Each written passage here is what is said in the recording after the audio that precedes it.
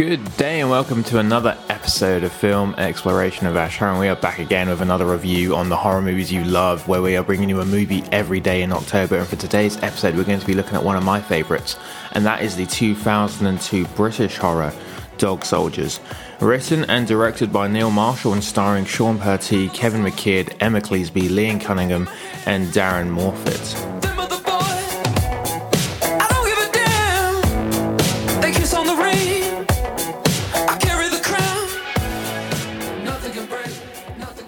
Six men, one full moon, no way out.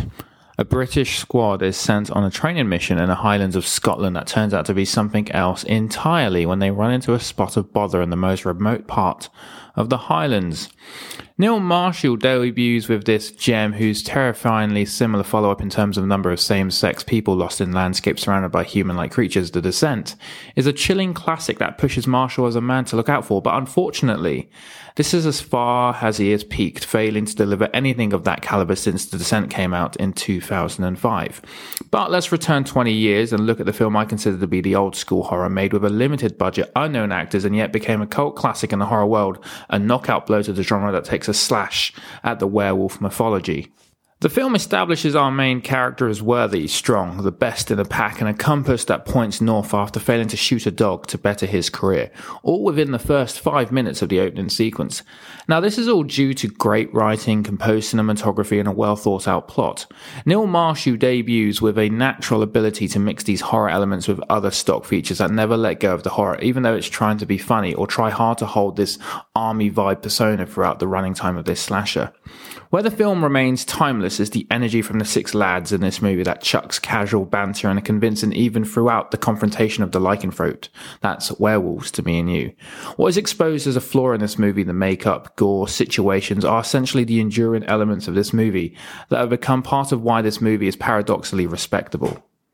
Marshall equalizes comedy with horror in a way that never makes you laugh out loud but is hysterical in nature. The relatability of the dialogue is a tug on the shoulders that summons you to immerse with the soldiers in this one location while they are surrounded. The film is a low-budget British version of Predator and still counterparts the extreme swagger shown with Arnie and the gang with these bunch of football-loving lads who hate everything about this training exercise that they have embarked on. Despite the light tendencies thrown in with the ruthlessness of the situation, this film has no dispute being pinned as a complete gore-fest mixed in with foundations of a proper slasher movie. The creatures are strikingly designed enough for them to be intimidating, and low budget enough to know they are fake, but the acting is too virtuous for us to accommodate the mockery of this film's budget.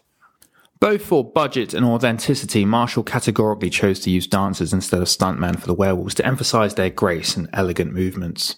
The real tasteful thing about this movie is this supernatural battle that is firmly grounded in the simple reality of these soldiers. We're almost seduced into a war movie, and it remains with that assumption until we ultimately see a werewolf in full. Even with the clever camera work, where we never hold the lens long enough of the creature, we're still quite insecure to thinking it is what we think it is until McKidd explains it to the whole squad and to us at the same time.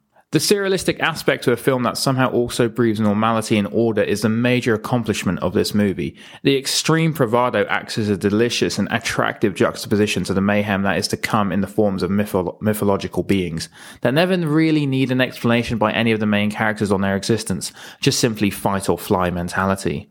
The plot forces them into one location where they are surrounded in a house by a number of werewolves with restricted ammunition and not enough men to detect every vantage point, which also adds this sort of soap opera digest moment of someone within the ranks not wholeheartedly owning up to the whole truth of this outrageous situation. Dog Soldiers is yet another example of what a movie can be when done right with a limited budget. It plays heavily on the elements of character and location to set the atmosphere's eeriness from the get-go. The simplistic nature of the horror is effective enough to be gripping, and the development of the characters is a vital measure to the legacy of this film. The quick-wit British humour is the leading charm of the dialogue that elevates as the horror situation presents itself as the movie goes on. This British culture never drops a peg as it is at full force when confronted with something completely Hollywood. The fakeness of the situation is the film's strength, and the receiving end of the trivial comments by skeptics because the driving force of these entire films are the six soldiers, not the werewolves.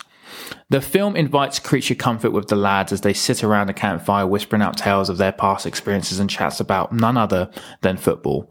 The genuineness of this movie is the height of the horror as the audience are in complete confidence with the reaction and authenticity of the character's dilemma, even though it is against werewolves, something no one in this world should believe. Dog Soldiers follows many generic tropes in the horror genre. It plays on one location, it plays on the underestimation of the antagonist, it plays on an enemy that is bizarre by nature, and this is all wrapped around the blood, violence, and B-movie gore that this film has a good time exploiting. It doesn't try to be original, it humbly tries to be accurate to the cultural probabilities of the characters in the movie, and like I said, this is where the movie advances. We have been hoodwinked heavily with tales of Freddy Krueger or Jason that syncs with American sophistication and philosophies that fuel the story to its much expected climax. And in between that comes the usual cultural arcs of the characters, the stock characters that each have their own personality blueprinted that has been repeated to death in the States. Dog Soldier is the future of horror movies in my opinion, mixing a well-known antagonist up with different cultures and watching their way of dealing with it and making sure that there is a certain care taken with the plot. Remember, when it comes to horror and its plot, a simple plot can be brilliant and a bad plot can be sugar-coated. Anyway, that's all I have time for with Dog Soldiers, a great indicator of horror movies in the early noughties decade and really has survived with time despite distribution, budget and cast. But anyway, please subscribe to my podcast. I'm on iTunes, Google and Amazon and also Spotify, and you can find me on Instagram too. That's Film Exploration AH, all lowercase, all one word. But for now, thank you for listening to Season 12 of Film Exploration with Ash Hurry.